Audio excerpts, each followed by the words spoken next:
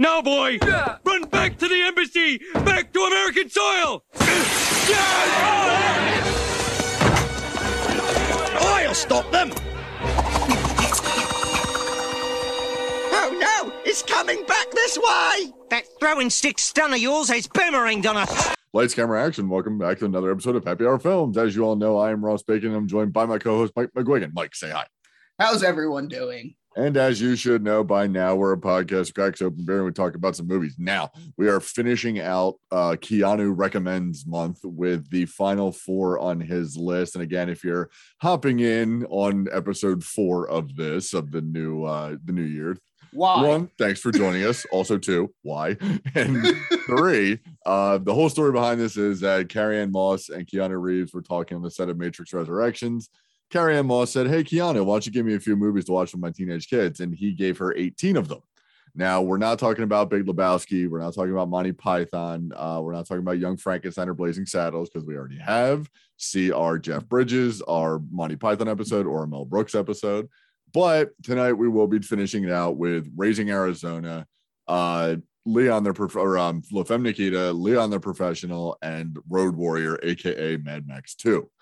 Also, for anyone who's curious about our opinions on the other 4 movies, A, go watch the episode, but B, all 3 of the episodes that they're in are featured in our February of Love month. So that should tell you something. Exactly. Absolutely. So, or 4 of them. 4 of them are in our February of Love. Yes. So, well, before we even get into any of that, why don't we get into what we're drinking? So, Mike, what do you have? So, first of all, I have to make a correction.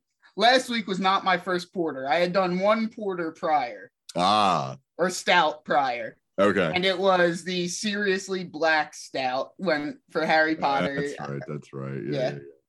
So, but this week I found an awesome newer, I guess, cidery and meadery, not brewery. They don't do beer. They only do ciders and mead. It's called Armageddon Brewing. Nice. And they are in Somerdale, New Jersey, right down the road from me and Ross. Awesome place. They opened in 2020, same as Dr. Brewlittle's, I believe, which kudos to both of them for getting a business going in the worst year to possibly get a business going. Absolutely. Yeah. So I went there. I had a flight today. Loved every cider I had, but to not have a bias, I picked out one of the ciders I did not try, which is their Kusanagi apple and lemongrass hard cider. Interesting. It's an interesting combination. First taste. Yeah. Oh, it's in the punch bowl. That's really good. The lemongrass has definitely undertones. Like apple is definitely the dominant flavor there, which is good because if lemongrass is dominant, you might get a little too bitter. But I really like it. My personal favorite was they had an apple and ginger cider, and whiskey and ginger ales are my favorite drink to order at a bar. And that tasted like ginger ale with like apple juice, and I loved it. Nice. But yeah, this is very good. It's not my favorite that I tried from there, but it's still really good. Like, I don't think you could go wrong if you like ciders. That's good. Yeah. I mean, I just like the name Armageddon. It's such a cool last name. Also, this is technically our second beer sponsor because they gave me the Crowler for free. Hey, thank you, Armageddon. Nice. You're right up there with Dr. Brewlittle's. So we look forward to having both of you. I look forward to having it too. But all right. So for me, on the other hand, I am finishing out the Crack the Six Pack that I did the last week. Now, I probably should have paid more attention to what beers I was drinking because I kind of stacked the deck this time against me because they're a little bit higher in the alcohol, especially this first one I'm doing. Now, I happen to grab, because I love this brewery, it's Founders, which is in, I think, Grand Rapids, Michigan. So it's not exactly local for me, but it's Mas Agave Classica Grapefruit, which is an Imperial Gose style ale brewed with agave and sea salt and aged in tequila barrels with added grapefruit. What's with you and grapefruit? I feel like this is like you've had grapefruit a couple times in the last couple weeks. Probably. And this one has more of a grapefruit look to it. It's very much darker. But the second I opened it and poured it, I was like, hey, that's tequila. And it's good. I'll give them that. It's definitely a sour, but just for coherency's sake, I don't know how much of it I'm going to go through for these 4 movies that we're going to talk about. But if anything, I'll probably try to take it slow. So that said, we can get it right out of the way before I get to the 9.7 hits me too hard, because if I need to talk about Holly Hunter while I'm hammered, it will only be anger and growls and snarls and things like that, because I fucking hate Holly Hunter. But Raising Arizona from 1987, directed by the Coen brothers, starring one Nicolas Cage, or Nicholas Coppola, I should say. It's one of the movies we didn't talk about when it came to Cage Madness. We never actually got around to watching it. Kind of for good reason, I would say. I am fine with this movie, except for Holly Hunter and Frances McDormand, the other actress I can't fucking stand. At least Frances McDormand's only in one scene, and that is far too much for her. But we do also have John Goodman, who is great, and William Forsythe, who's awesome too. Yeah, they're the best part of the movie. Them and Nicolas Cage. Well, yeah, I mean Nick, Cage is great. He's tied for the greatest actor of our time with Keanu Reeves. Keanu, good job picking a movie with the other greatest actor of our time. But why'd you have to pick this one? Yeah, exactly. He's got so many other great movies. I mean, even if you wanted to go with his prestige movies, you go with Leaving Las Vegas. You know, it's Raising Arizona is, I don't know, it's Nick Cage and the Coen brothers, which are 2 flavors that apparently didn't go well together when they were filming. I don't know if they didn't go well together, because I felt like Nick Cage was perfectly Nick Cage in this movie. No, I'm talking about the making of the movie. Apparently Nick Cage had thoughts about his character, and the thoughts were very different from what the Coen brothers wanted to do. So they were clashing about it. And eventually it came down to the fact that, like, look, let's kind of compromise here. Maybe tone down your cageness, and we'll let you, we'll ease up on being directors on you for a little bit. But it was kind of like 2 stubborn creative people, clashing heads a little bit. Now, this movie, who the fuck am I supposed to like in this movie? Like, who am I supposed to be rooting for? Tell me. That's kind of the thing with Coen brothers movies, man. You don't really know who to root for, because they're all, to an extent, kind of terrible people. Like, at the end, you had me rooting for John Goodman, because, like, he's so distraught that he left the baby on the roof.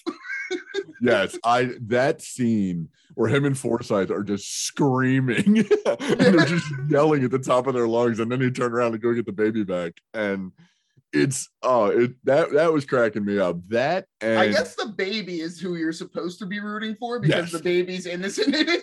Nathan Jr. Yes, Nathan Arizona Jr. You're definitely supposed to be rooting for. But yeah, it's kind of like with Big Lebowski, to name another Coen brothers Goodman movie. Goodman in that, as Walter, he's not a great dude. He's just like a lovable psycho. At least then I genuinely like the characters, even if they're terrible. I don't like anyone in this. Right. No. And, speaking of that, Holly Hunter, this is probably the movie. And now I've talked about it on our Pixar episodes. We talked about The Incredibles. I talked about my hatred for her in that, because she's in that character as well. She's just a shrew. And I don't know how much of that's on purpose and how much of that is Holly Hunter, but every movie she's ever been in, she plays a type of this character, and that fucking accent, she can shove it up her ass and go and just run away with it. I hate her so much. And I honestly I can't fully put my finger on exactly why. I just know that her very existence pisses me off. It's one of those situations. Whereas with Frances McDormand, I'm very much against her, because she is one of those Hollywood actors that want you to know their political opinions at all times, and wedges it into every conversation that doesn't need to be in there. So I'm like, you know what? I just don't like you as a person. So I'm going to watch you in Fargo, and that's it. That's and this movie in general, I'm like, all right, so our main characters are kidnappers who seem to think that, they had way too many kids. We can have one, right? Yeah, just let's just nab one. They'll never know. We also might have the most annoying characters that were related ever put to screen when his boss's family shows up, and I just want to kick all of them like right in the fucking teeth, especially the children. The children in that scene deserve a kick in the teeth.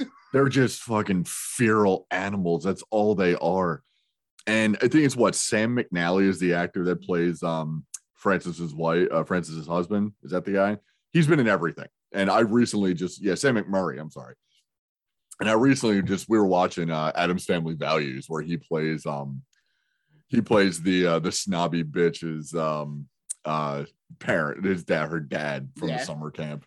And he's just the simple fact that I'm sure in 1987 the Polish jokes were like, I'm sure they were knockout, drag down, like, just laugh riots. You say a Polish joke, everyone loved it. It was like blonde jokes. It's like, wow, these are fucking hilarious, aren't they? And like my reaction was exactly Nick Cage's. It's just one of those dead face, like, am I supposed to be laughing at this? What the fuck are you talking about and why? And then, of course, when he blows it all for him anyway, it's like, look, asshole, just because I didn't want to go into business with you or whatever the fuck it was he was trying to pitch to Nick Cage. It's like, you have to blow up my life? No, I don't think so. That's what he was saying, that him and his wife were swingers. Yeah, that's what it was. Yeah. Okay, yeah, that a thought so revolting to me that I immediately blocked it out of my mind. Like, oh, Frances McDormand, huh? Yep, never getting an erection again. So there's not out. So Nick Cage and John Goodman and Forsythe are all reasonably likable in their roles, and they all do what they can to make this movie tolerable. But overall, I don't like it. I don't like it at all. If you want Nick Cage-ness, go watch Vampire. If you want just go watch The Vampire's Kiss. Yes. If you want Coen brothers at their best, go watch The Big Lebowski. If you want John Goodman at his best, go watch The Big Lebowski. Or even Coen brothers like Fargo. Like, watch Fargo. It's a similar crime story, just as convoluted, but still very done so much better. So much better. There's not, like, I want to gush about Nick Cage, but this movie pisses me off to the point where I have a hard time gushing about a man that should be gushed about. Right. It's almost as if his great performance is overshadowed by everyone else being completely horrible, Now, give me a buddy crime comedy with Nick Cage, Forsythe, and John Goodman, and I am right there. I want that movie. Absolutely. Like the beginning of the movie where he can't stop going to jail because every time he gets out, he keeps knocking over convenience stores and goes back to like the little group that they have. Like, yes. I want a Nicolas Cage kleptomaniac movie. Absolutely.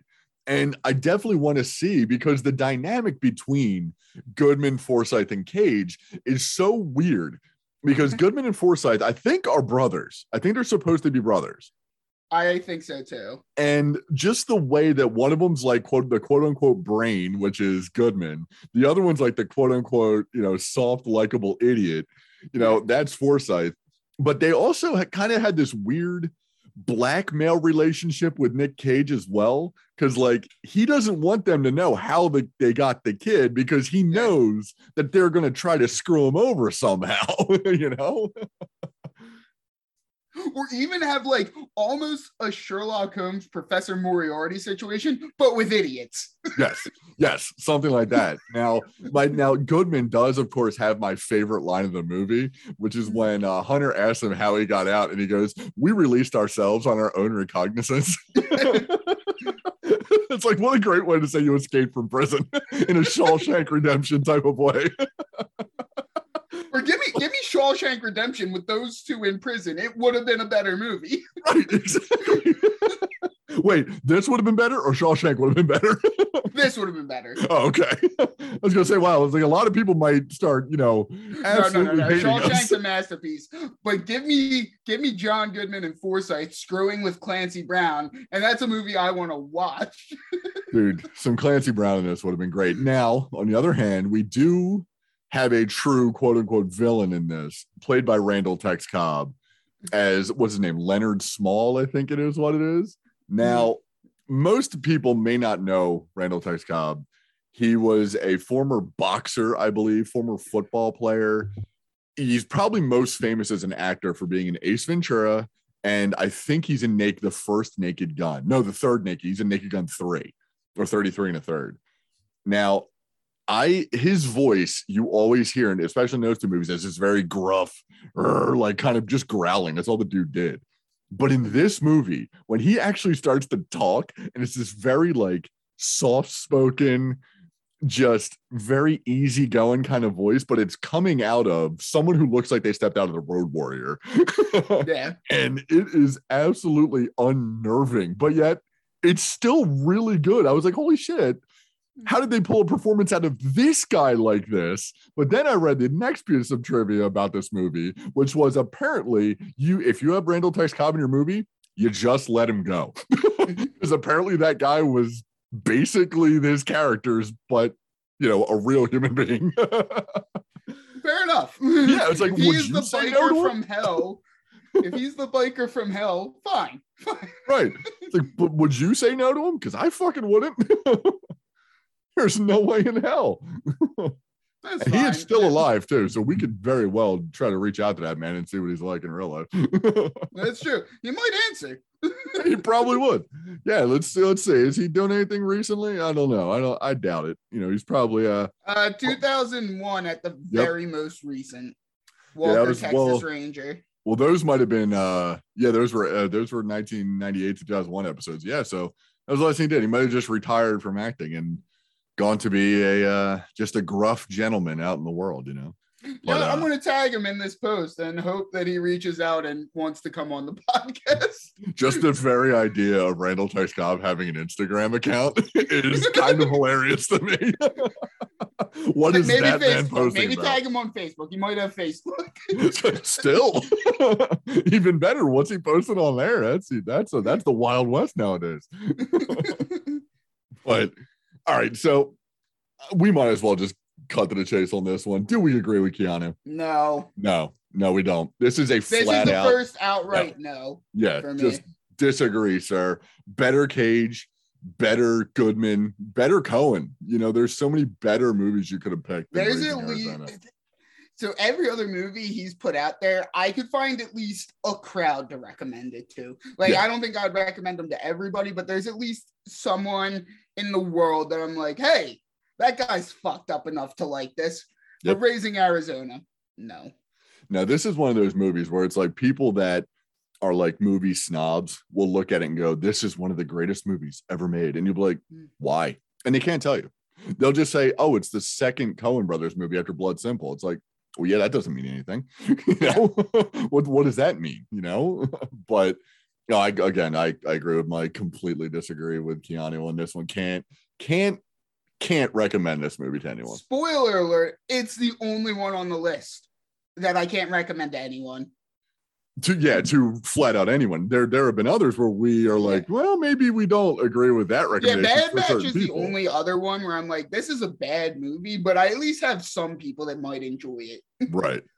So, also now that I'm looking at my notes, this is also the second movie this week, or the first though, since we're talking about it first, where the bad guy is defeated by a secret grenade pin pull. Yeah. We'll get to that in a couple movies. But all right, Mike. So how's your cider down? Doing good. We went through that movie pretty quick, so I'm not that far done this. Yeah. It's a shame because this isn't a crowler, so I can't tell you how good it would be in a snake bite. I like to do that with ciders. That is true. I actually, right before the episode, I was looking around to see if I had any leftover lagers to do like half of this like plain and then half of it as a snake bite. I did not have any lagers, but I really like Armageddon. Again, like this is a great cider. They have others there that I like more than this, but this one's still really good. Nice. Yeah, and my Masagave Classica grapefruit from Founders is it's pretty good. I've gone through about half of it faster than I want to, so I might bail on this one in a couple minutes and then grab something else. But it's good. Like if I were into heavy alcohol, like high alcohol sours, like I'm fine with sours, but I usually like them to be a little bit less on the alcohol side. This would probably be great. Like this is probably on top of my list, but it's very grapefruit forward and sour forward. Does have a little bit of that teeth peeling action going on. But so why don't we dive into the first of the Luc Besson Hitman movies, or Hit Woman in this case, La Femme Nikita, the French version. Now, some people might also know Point of No Return, which was the American remake of it with Bridget Fonda, I think it was. This is from 1990, directed by, like I said, Luc Besson. And this is an interesting one. So, like, the action in it's pretty sick. There are some great action sequences, yeah. I thought the main performances were good. Some people might be deterred by having to read subtitles. I'm not one of those people. I'm fine with movies being in another language. And as far as an action flick Hitman movie went, or Hit Woman movie, I liked it. I'm happy I watched it. Yeah. The only thing with this movie that I had a weird time coming to terms with was that this is apparently a secret assassin organization that picks up, rando derelicts or whatever, criminals, whoever, trains them to be hit people. Now, what they do with Marie in this case, or AKA Josephine, as they give her code name, they train her up, have her do her first hit, which is a pretty cool hit in a restaurant where she thinks she's just going out to dinner and ends up she has to assassinate a bunch of people and it's just crazy shootout. It's pretty awesome. But then they just kind of release her into the world with plans of calling her one day, and they just give her a name. They just like, here, your name's Josephine, figure it out. There is no backstory given to this girl. There is no character. There's no tradecraft. None of it created. And it's a major problem because of the fiance she eventually gets. And he like straight up off the bat's like, why don't you ever bring anyone over? Why don't you have any friends?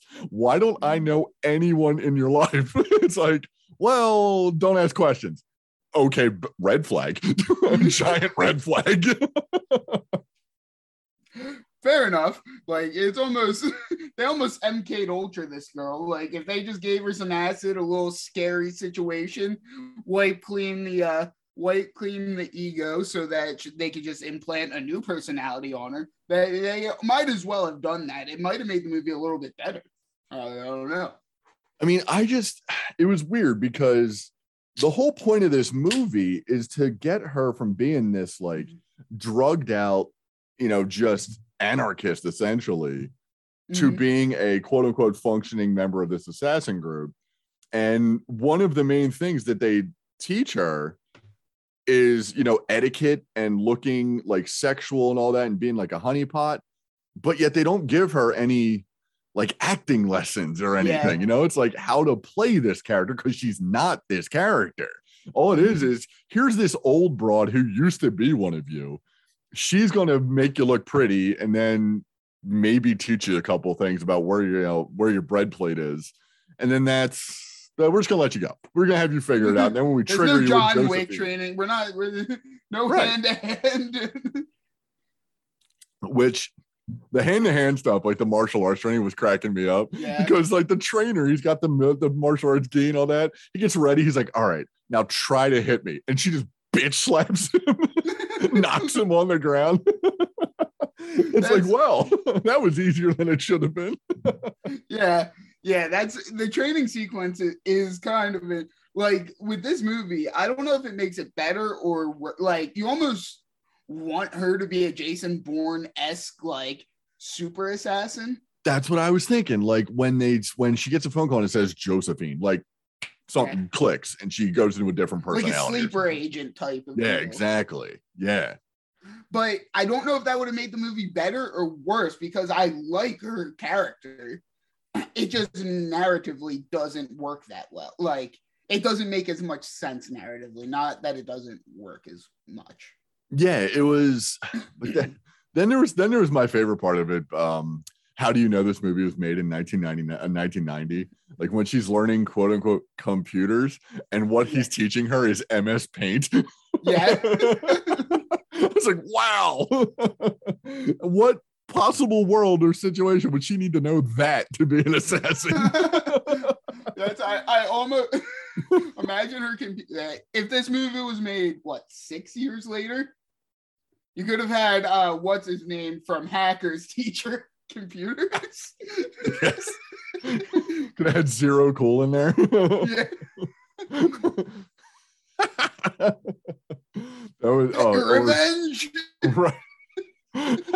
The Phantom Freak is showing her how to paint. Do like they get into an epic rollerblade battle. Right.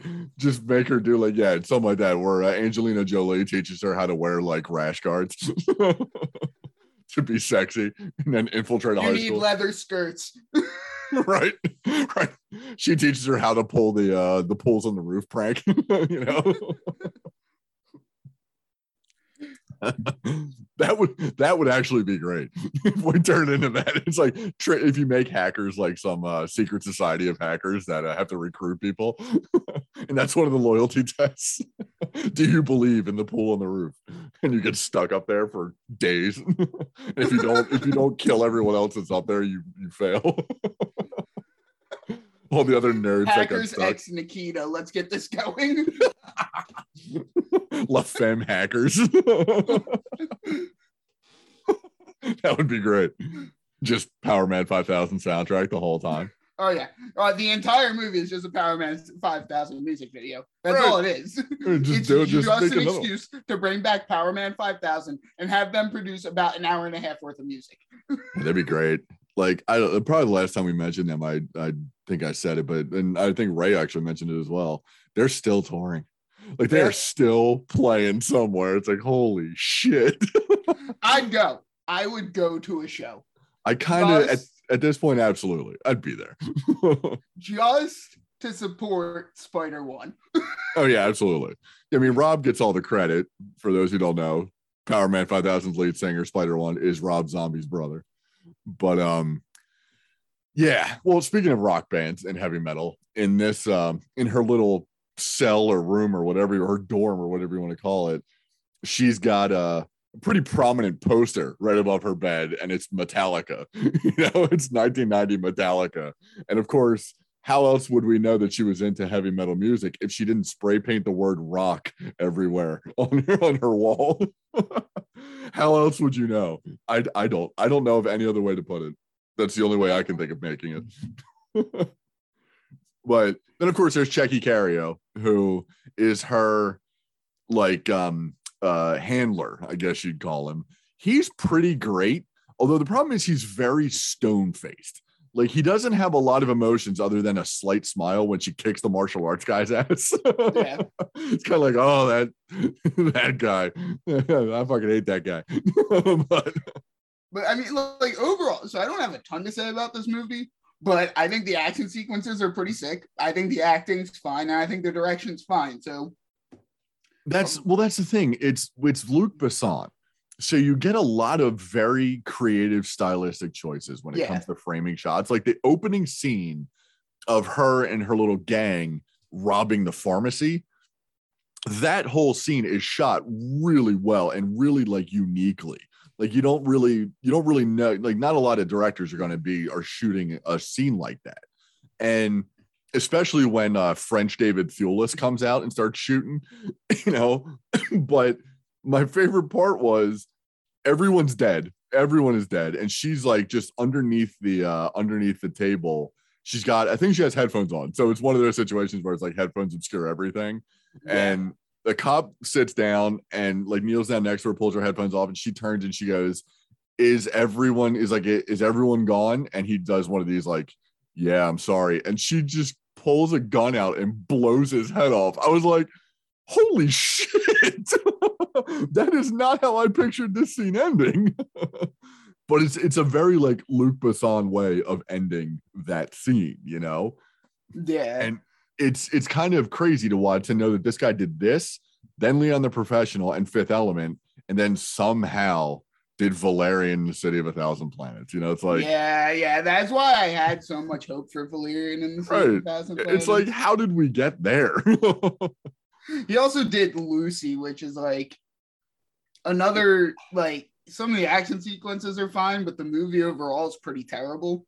The movie is not good. And Scarlett Johansson it's weird when you watch that movie and you watch her face, there's a lot of times where she has to do like this dead-eyed stare, and she has a weird like walleye thing going on. Like her eyes aren't looking in the same direction. And it's like, wait, does Scarlett Johansson have a lazy eye she's been hiding forever? Or is that like a Bill Skarsgård thing where she can make her eye just wander, you know? But if I was, this is probably my third favorite movie directed by Luc Besson. Okay, what are the other two? Fifth Element and Professional? Yeah. Yeah. I mean, I think that's probably accurate. He hasn't done a lot of other big movies, really. I mean, nothing that's really sticking out in my mind. But he wasn't involved in that the Ed Norton Incredible Hulk, was he? That was somebody else, wasn't it? I don't think so, no. Yeah, that was somebody else. It's some other French guy. But yeah, he's fine. He's a very particular director. Like, he does have a certain style, which is good. But then there's also, and we'll talk about with The Professional, he's one of those people that's like, in real life, it's like, oh no, you're a creep, aren't you? Oh, yeah. Come on. But all right, so Mike, do we agree with Keanu in this one?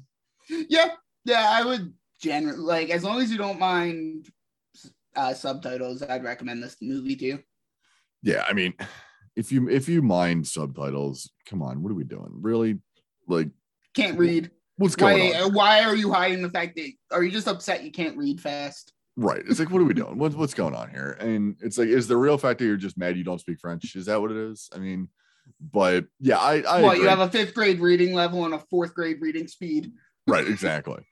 But yeah, this is as I agree with Keanu. This is a good recommendation, just because it's good with all the other movies that he's had. It's good to throw this kind of movie in there because it's a foreign film. It's a different director. It's got a different style. It's not American with some French in it. It's French full on, and it's got a lot of, like, the ending even of it is a very like ambiguous ending, and no one really wins except Nikita, or Marie, aka Josephine, you know.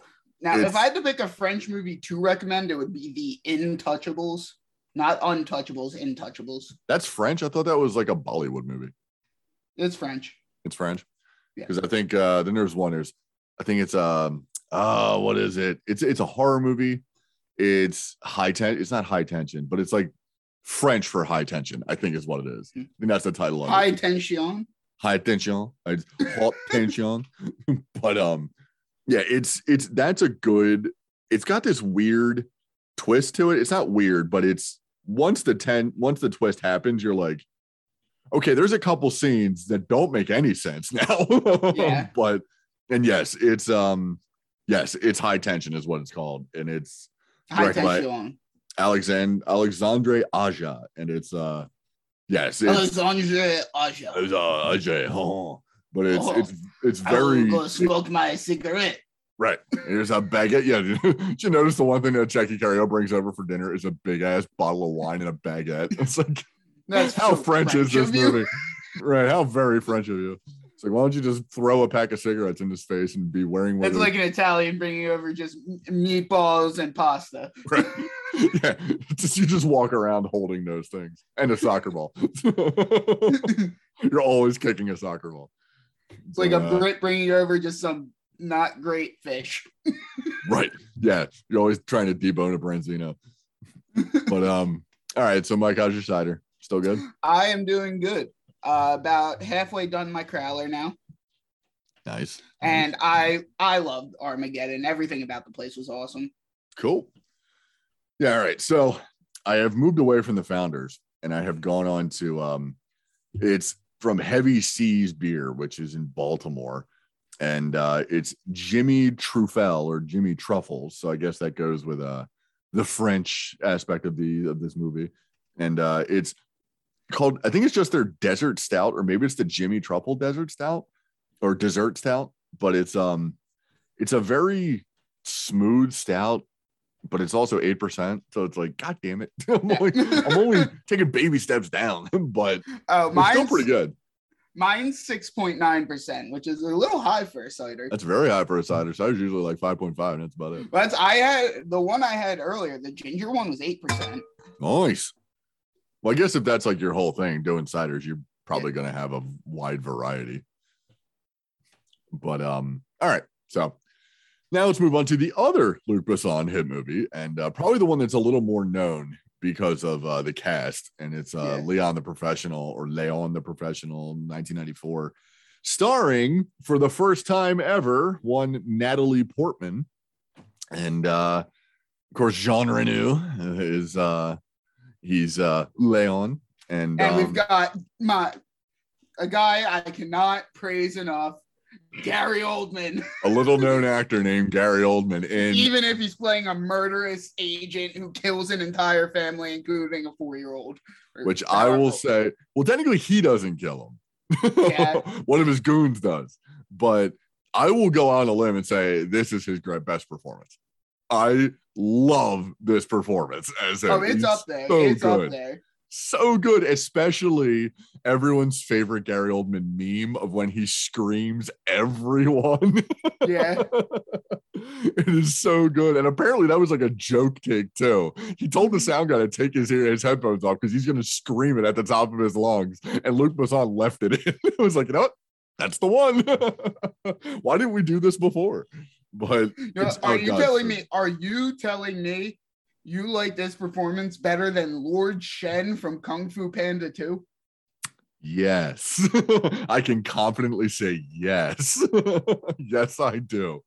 And of course, my wife, I'm surprised she hasn't thrown something at me from the other room. Of course, Severus Snape, not Severus Snape, Sirius Black. Yeah. And yeah, I would go with this, and even his other performance of Luc Besson when he's what is it, the governor or whatever in Fifth Element, whatever he is in that. That's a great one. I'm actually Rosencrantz and Guildenstern Are Dead is up there for me. He's very good. But that's the thing though, when you look at Gary Oldman, even the little characters he plays are great. Like even Drexel in True Romance is fucking great, just for how perfect it is of a white guy trying to be black, and how stupid that guy would be. Like, he's just good. Like, he's so good. He's good. Even in like The Hitman's Bodyguard, when he's the villain in that, and completely like not half-assing it. He's like a quarter-assing it in that movie, and he's still good. Fifth-assing it. Right. And he's still good. But the real part of this movie that I focused on, and it happened immediately, and it took me out of the movie for a while till the very end when it super took me out of the movie, because I was back in, then it kicked me back out again at the end. Natalie Portman's character. Okay. She's, what do we have? 10, 12? She's 12, I think, maybe 11. Yeah. She 12. Apparently left a private school in Wildwood, New Jersey. Now, if anyone's not familiar with where Wildwood is, it's at the Jersey Shore, and it's at the southern end of the state. It's like the only shore north of Cape May, this southernmost point. Right. Now, apparently, this movie takes place in Manhattan, yes? Yeah. She walks from Manhattan to Wildwood, New Jersey in the span of 5 hours, maybe?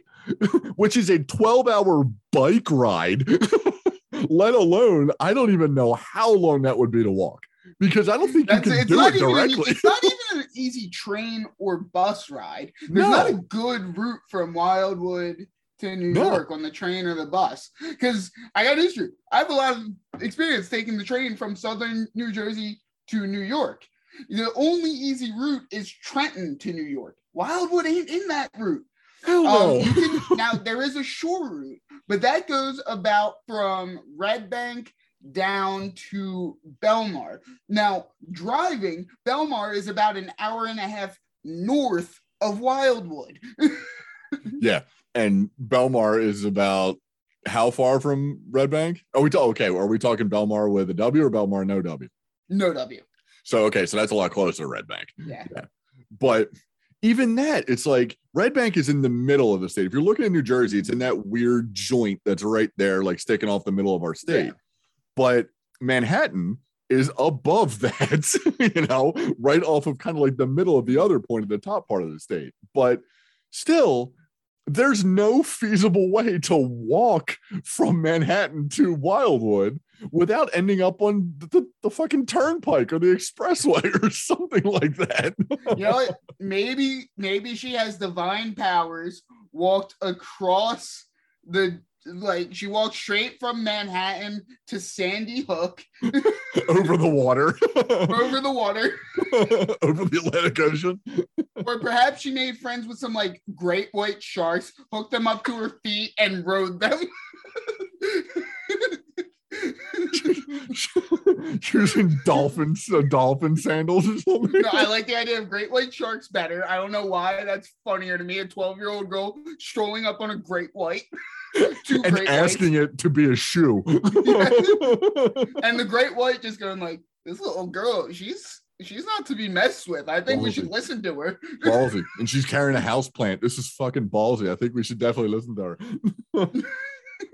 But yeah, so when I heard that, I was like, okay, maybe whoever wrote this was like, Wildwood sounds like a place that's somewhere where it had things, but also a private school in Wildwood. No, come on.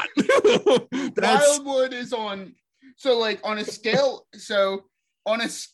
of let's go good to bad. It's completely hideous. Monmouth Beach to Atlantic City. Wildwood's only 1 or 2 steps above Atlantic City.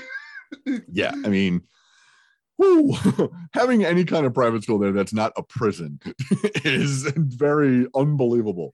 And this Wildwood is a movie. Wildwood is where drunken high school students go to rent houses after their prom. It's right. Not a private school area. Yeah, and not clean up after themselves. Oh yeah, that's the thing. And it's not just the hotel room they fuck up. I was 18. Right, and it's not just the hotel room they fuck up either. It's the entire town. And that's the thing. This is the least believable thing in a movie where a 11-year-old wants to become a hit girl. It's like, what the fuck are we doing here? No one can fact check this. No one could make it Asbury Park or something where it would at least even Asbury Park wouldn't have been that believable. But still, it's at least a much shorter drive, and you can feasibly take a boat to it. Give me Red Bank, right? I feel like Red Bank is the best option here. It's insane. But because Kevin Smith had only just recently made Clerks, I'm not sure which came out first in 1994, Clerks or this. Yes, well, that's a good question. I mean, but I guess Red Bank wasn't seen as a New Jersey town until Kevin Smith made Clerks. Well, yeah, I mean, of course, if Kevin Smith had never made Clerks, no one would know that Red Bank exists. I mean, it's just Red Bank wouldn't exist. It only came into existence once Kevin Smith made Clerks. It was birthed by Kevin Smith and Clerks. All of a sudden, everyone started to live there.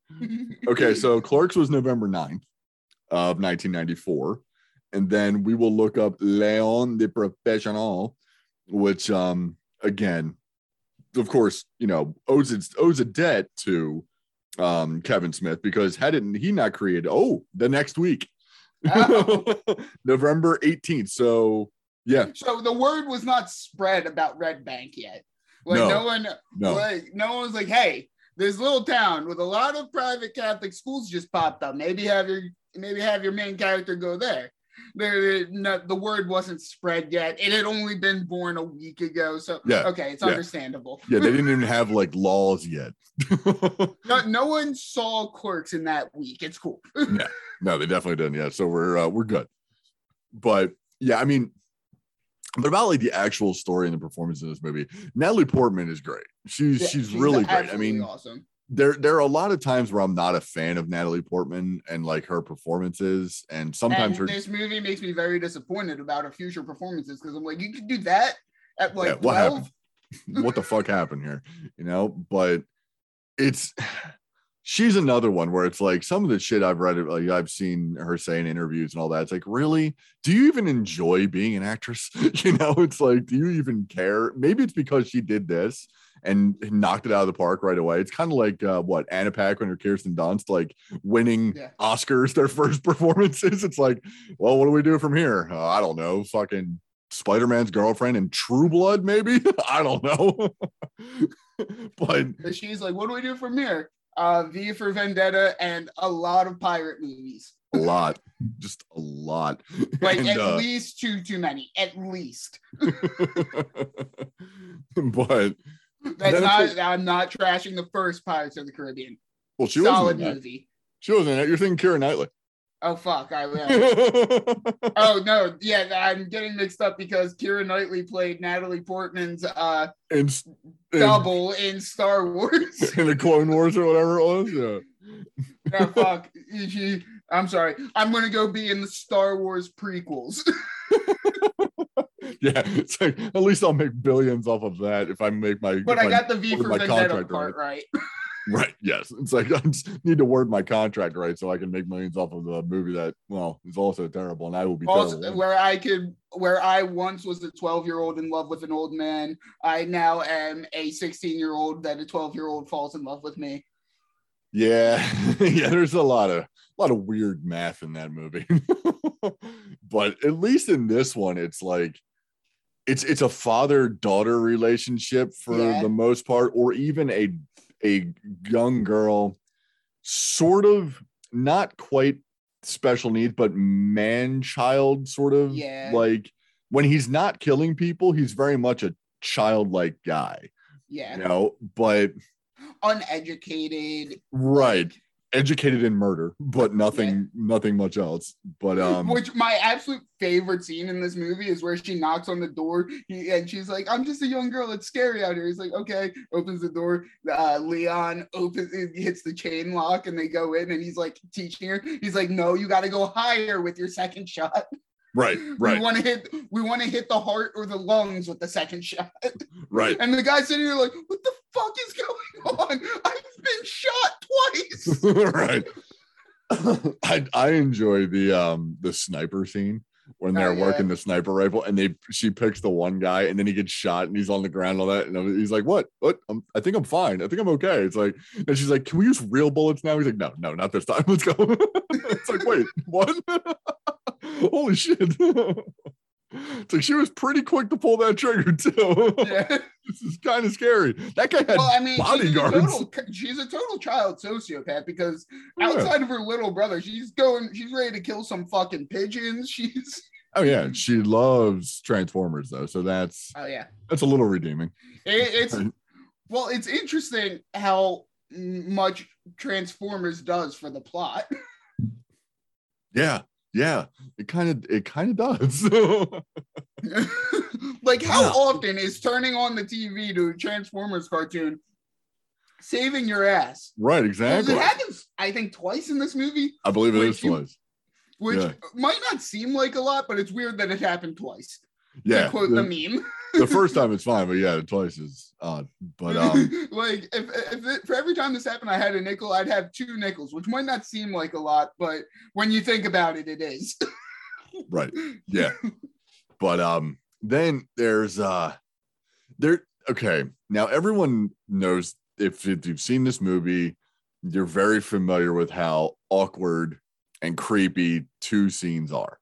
One of which is the dress scene, and the other which is the dressing up scene, which when she starts off as Marilyn Monroe, she starts as Madonna singing like a virgin, and then she goes to Marilyn Monroe doing the happy birthday bit. It's like, okay, this is fucking weird. But then, especially when you know that JFK fucked Marilyn Monroe.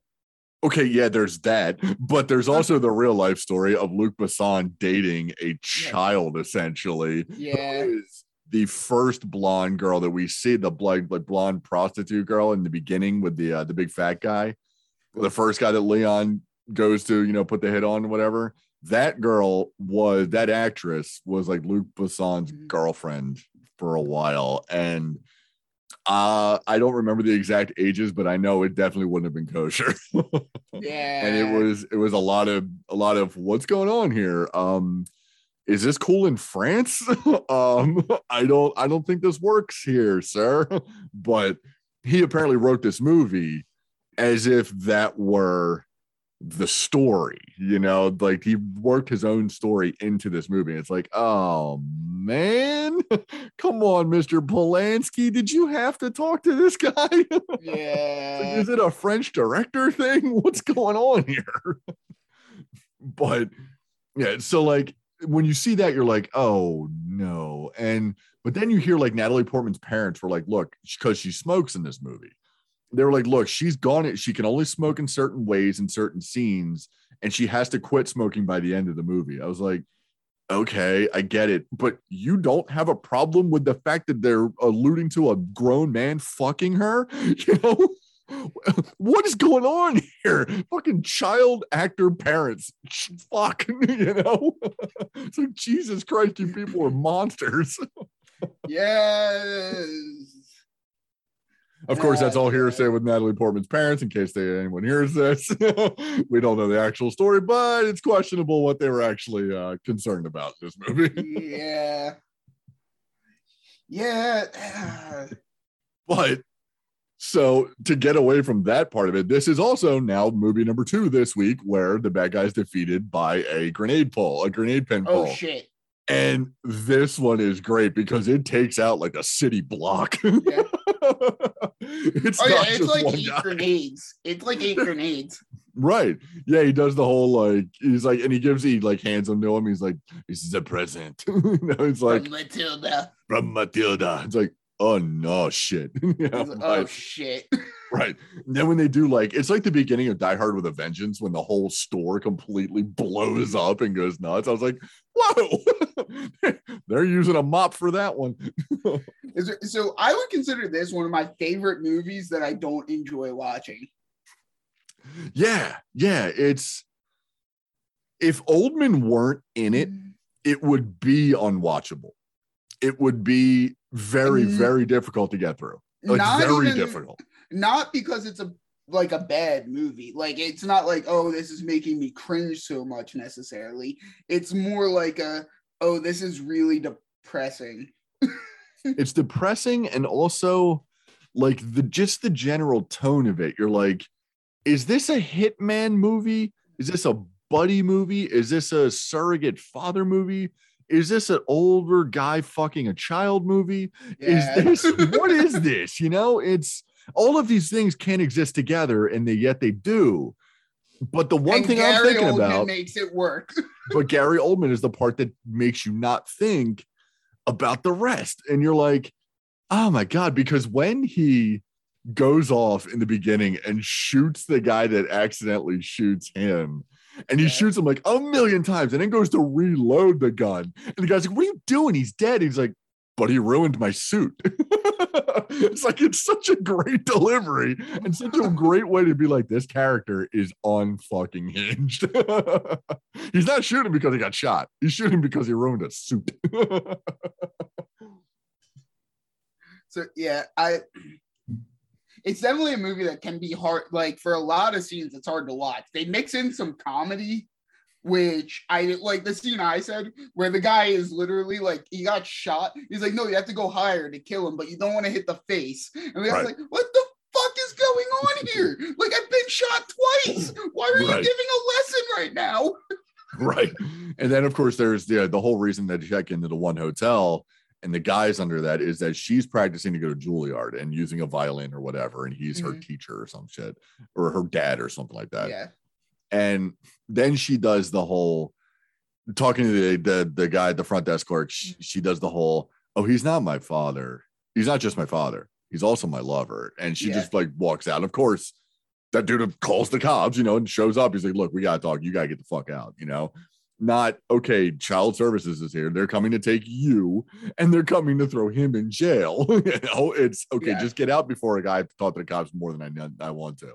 Yeah. But again, it's a great performance by Portman, but it's almost like, does it need to be this performance? You know, she's clearly a great little actress, like great little child actress. You know, did it have to be this? Like the one scene where the first thing where she passes by the bloodbath that is her family.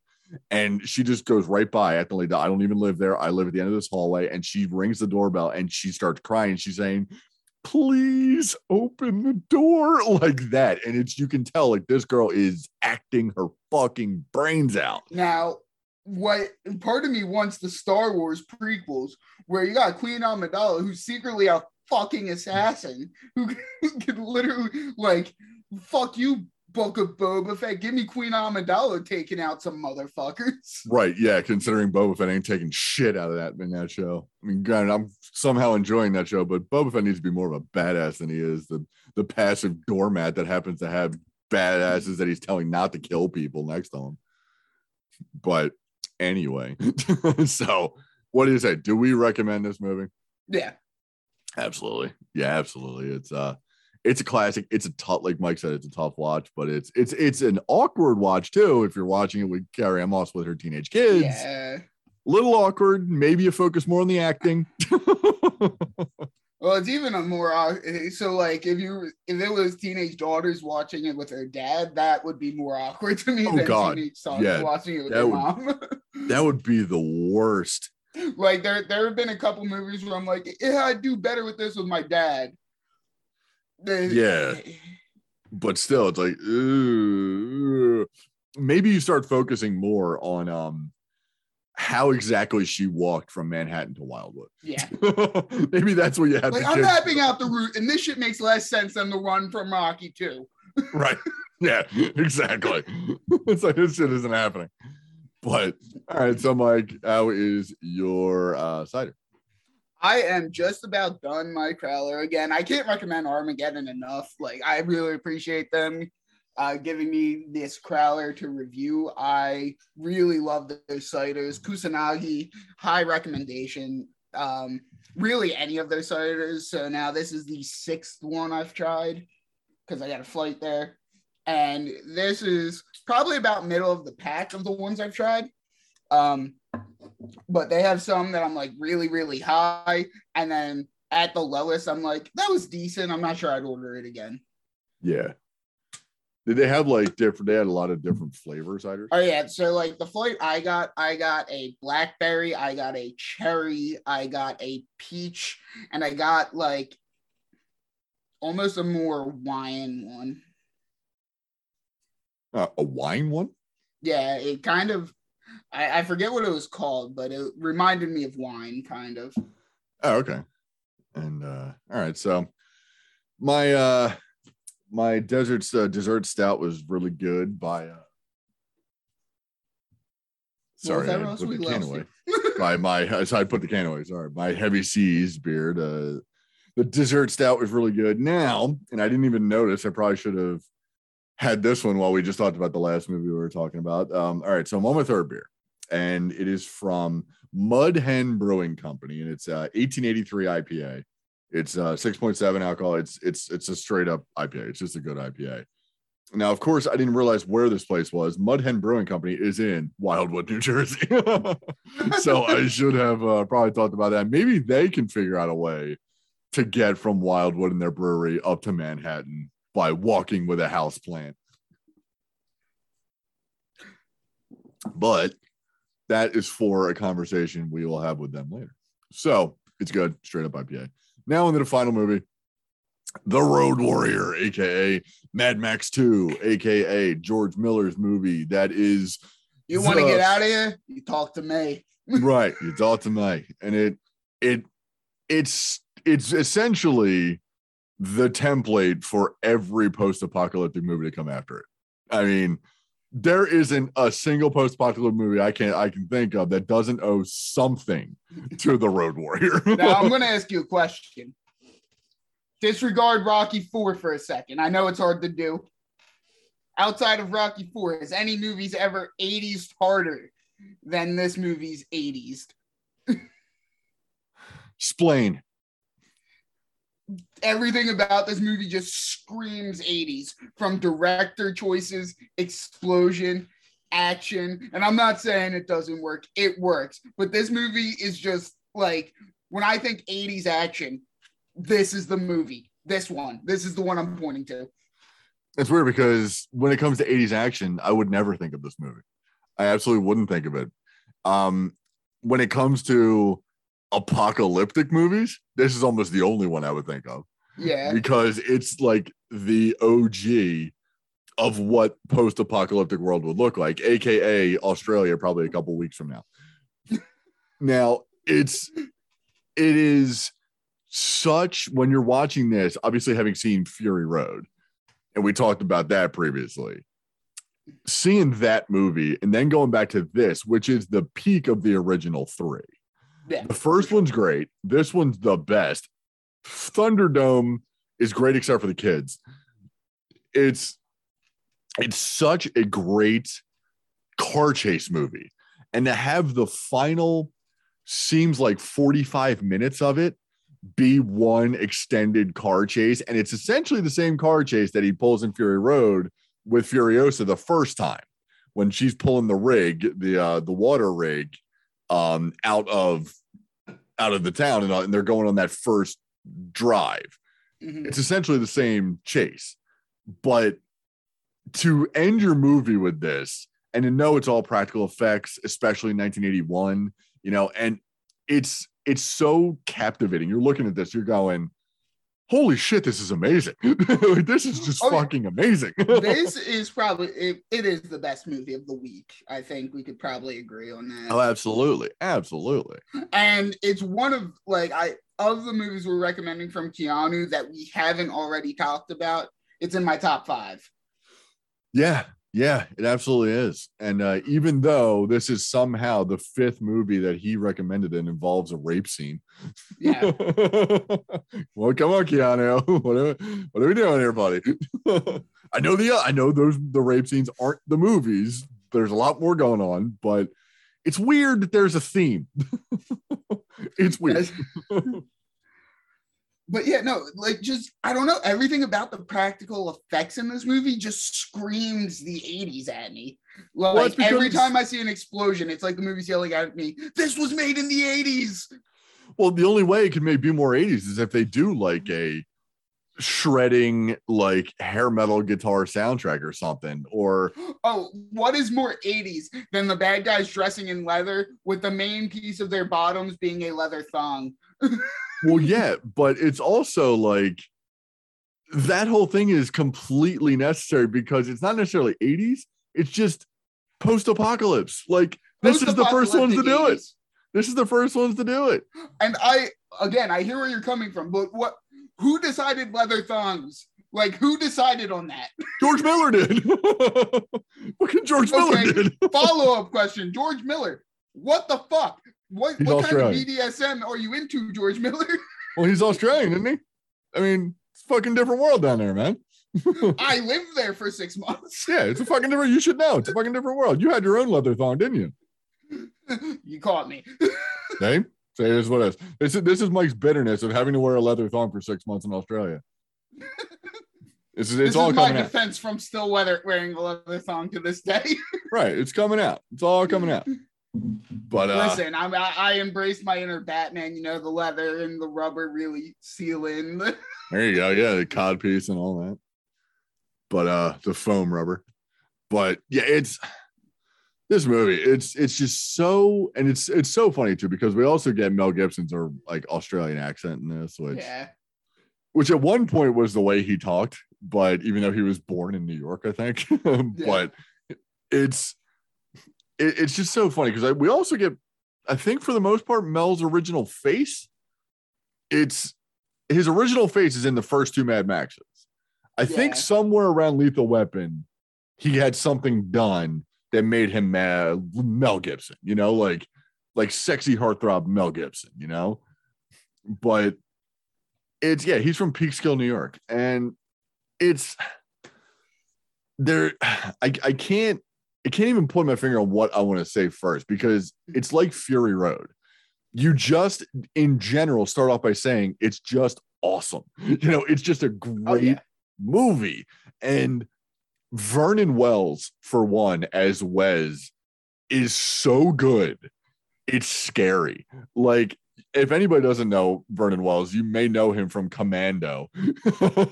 He is in Commando, and he is he's Arnie's big bad guy in that. He's I believe it's Bennett, I believe is the character's name. But it's so great because he's gay, but they never say it. They just allude to it. And all he's really seen is with his boyfriend. And then when his boyfriend dies, that sets him over the edge even more. And it's like, perfect. It's a 1981, apparently, according to Mike, the most 80s action movie ever. In any of those other 80s action movies, we don't have a gay character. We do not have a gay character going out for revenge for a dead boyfriend. It isn't happening. So credit to George Miller. Let's talk about the fact that he got a dead boyfriend from a fucking boomerang. Thrown by a feral child.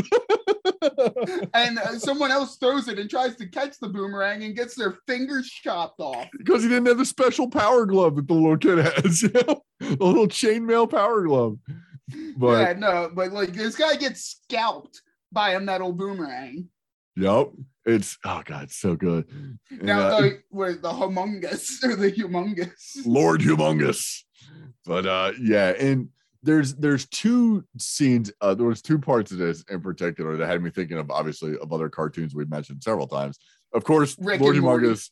So, well, there's Rick and Morty. Yeah, of course. Well, three then. There's Rick and Morty, of course, the Rick Mancing the Stone episode. That whole thing is basically Thunderdome and Road Warrior. I will say, up until season 4, that was my least favorite episode of Rick and Morty. I thought that was such a good episode, though. I just love Morty being in the Thunderdome with the giant sentient arm and kicking everyone's ass. And then he's like, "This isn't over, is it?" And the arm's just like shaking its hand at him. That's the best part of the episode, but at the same time, I'm like, that episode overall was super on. So like that episode came after a huge hiatus at the end of season 2. We get the first episode of season 3, which is fucking awesome, and then we get that episode, and I'm like, this was a letdown, like a big letdown. The only episode I might dislike more, I don't think it's a worse episode, is the episode immediately after Pickle Rick. Pickle Rick is, I don't enjoy the fact that everyone was like, this is so cool, he's a pickle. I just like the complete insanity of the story after that, when it becomes like him versus Danny Trejo. Yes. I like that part. The gag of him being a pickle, I don't care about.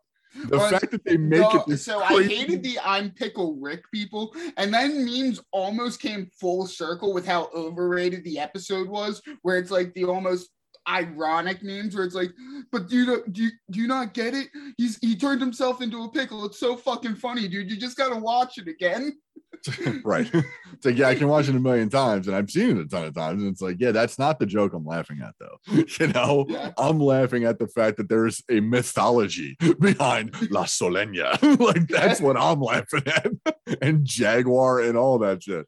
That's what I'm laughing at. Granted, I'm saying it's the worst episode up until season 3, which there were not many bad episodes up until the end of season 3. Season 4 and season 5, you had a couple bad episodes that are worse than Rick Mancing the Stone, but well, there's also a couple, there's a couple, like the first season, for some reason, I hate the dog one. Like it's like Lawnmower Dog or whatever it is. I don't hate that, because that's where you get Scary Terry. Well, that part's great. It's the rest that I don't like. For some reason, I just don't like it. And Scary Terry's fine. But then there's Raising the Zorp's not great. I'm not a fan of that one either. And it's because it's all like Morty's 15-year-old kid that will fuck anything jokes. It's like, all right, and when then he we comes got downstairs, that way worse in season 5 where he fucked the horse sperm thing and you literally got giant sperm monsters. And the giant floating incest baby and all that. Yeah, that's it's a decision. It's a definite creative decision. And to bring it back like that, it's like, well, at least you had the balls to like finish off the story. You didn't just do it once and you came to finish it off. But no, what I was thinking of when watching this movie, it's two things. It's the line in The Simpsons, from the Australia episode, was your throwing stick stun has boomeranged on us. That one. And then there's, of course, South Park when they do the Lord Humongous thing. It's like, we go in, we kill. It just cracks me up every time. You can't not think of that now. Yeah.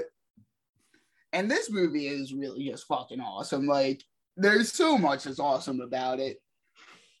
Yeah, it is. And the craziest part, like, there's little things even that are fun. Like, and I almost want to give Mel Gibson credit, because other than being the horrible human being that he is when he's not on camera, when he's just Mel Gibson, want you to give me a blowjob. right? When he's just awful Mel Gibson, fuck that guy.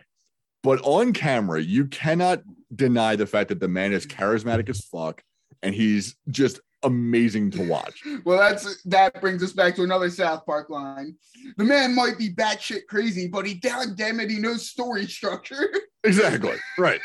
Now, he also knows comedy. Like, he can be very funny or have good one-liners, good comedic timing.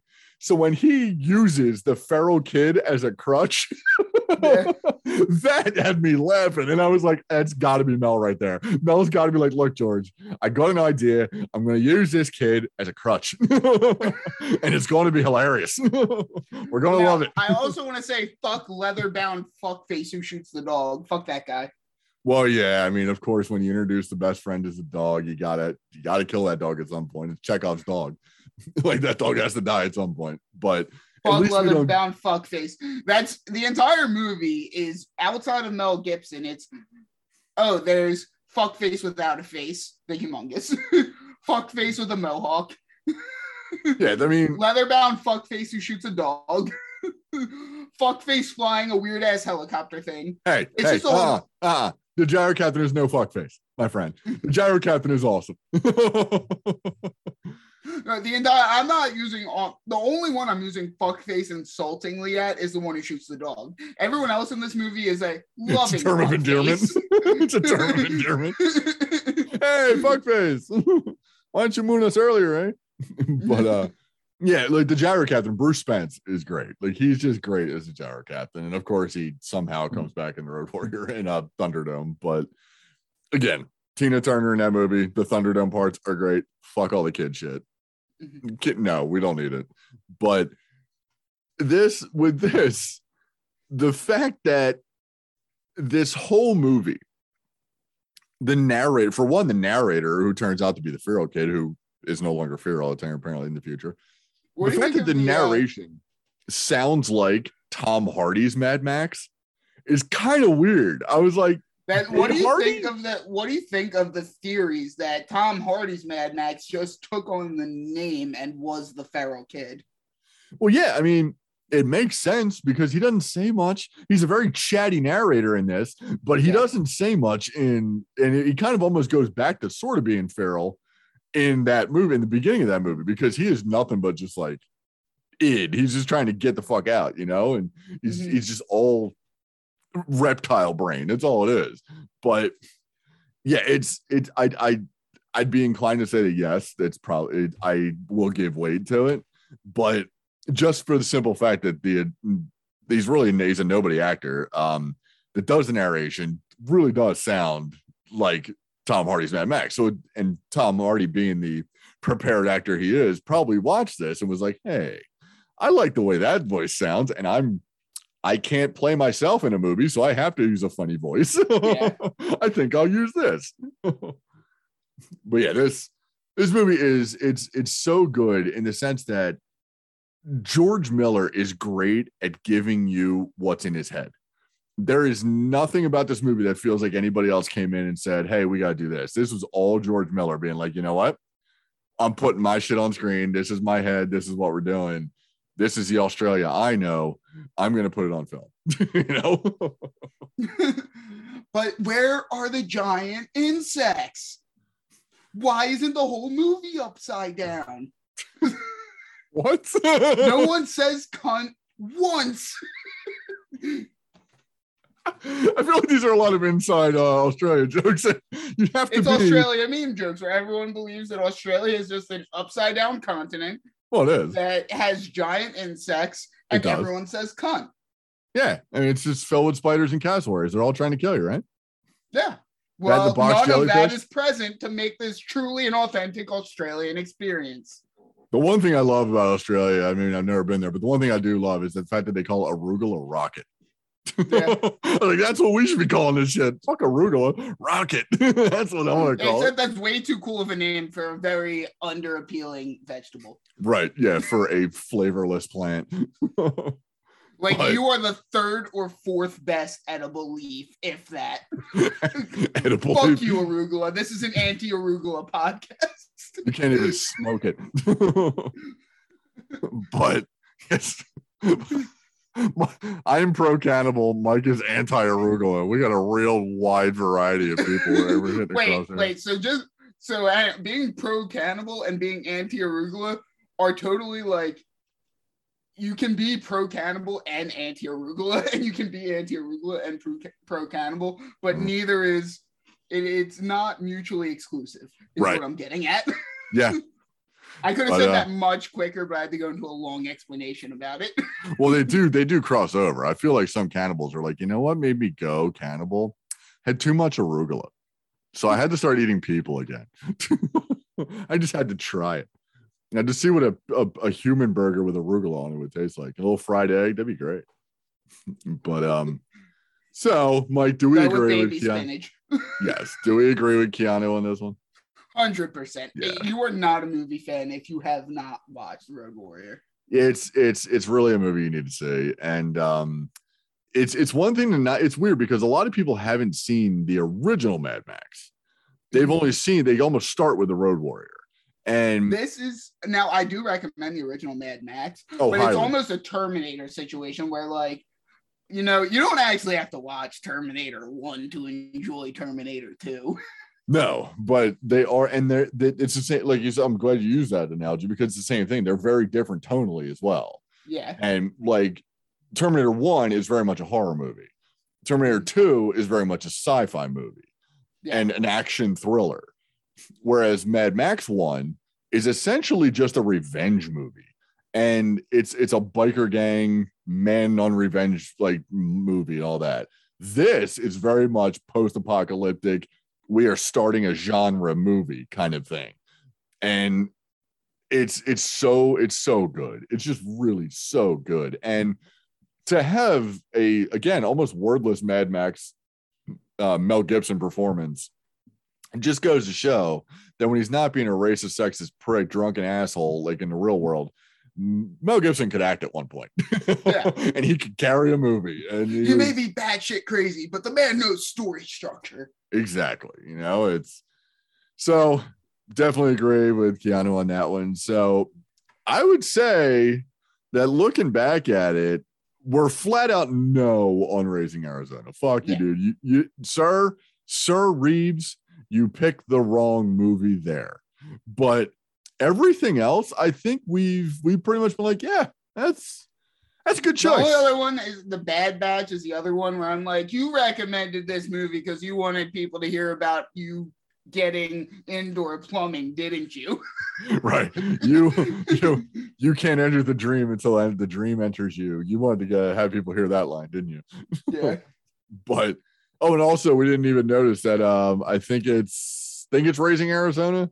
There's a Dr. Strangelove reference on the bathroom walls. It's the POE or the OPE or whatever, which is the personal something essence or whatever. You know, it's that's what the Dr. Strangelove quote is. Our precious bodily fluids. But yeah, Dimitri. But yeah, it's Keanu had some good ones. He had some great, and of course the ones we didn't talk about are probably the best ones in my opinion that we didn't talk about, which is Lebowski, Python, Blazing Saddles, and Young Frankenstein. So the Blazing Saddles, my favorite movie of all time. So I would have loved to talk about it again, but now my biggest surprise of it is Rosencrantz and Guildenstern Are Dead. That was my biggest surprise movie I never saw, and I freaking loved it. It was great. Yeah, and for me, it was probably more of like Rollerball. I was kind of like, well, I didn't think this movie would be this. You know, I didn't think it would be what it was. You know, I thought it would be more of a dumbass rollerball movie, but it's not. It's kind of a big social commentary on fame and corporations and sports and the tying up of the two, and it's really good. Of course, really didn't see Neon Demon coming. Yeah. Didn't see some of that shit coming, but Yeah. I guess if you're going to recommend a Keanu Reeves movie and you want to get a reaction that next day on set from Carrie-Anne Moss, is like, Keanu, what the fuck? We just watched Neon Demon last night. You psychopath. What the hell? We just watched the woman have a 5-minute lesbian scene with a corpse. Right. Is it really a lesbian scene if it's a corpse rape? If it's necrophilia? Well, lesbian necrophilia because she was imagining a girl. Yeah, true. But, yeah, well, yeah. I guess that's a debate for a different time. Because there's a lot of necrophilia. A lot of ins and outs, no pun intended. But yeah, it's until we have that discussion, Mike, where can people find us on the internet? You can find us for your streaming pleasure after this. I don't know if you want to stream us anymore. You can find us on Spotify, Apple Podcasts, Overcast, and just about anywhere else you get your podcasts from. Thanks to Anchor, we're on a bunch of different sites. You can find us on social media on Instagram and Facebook at Happy Hour Films Podcast. Give us a like, give us a follow. You want to talk to Ross, go to Facebook. Talk to me, go to Instagram.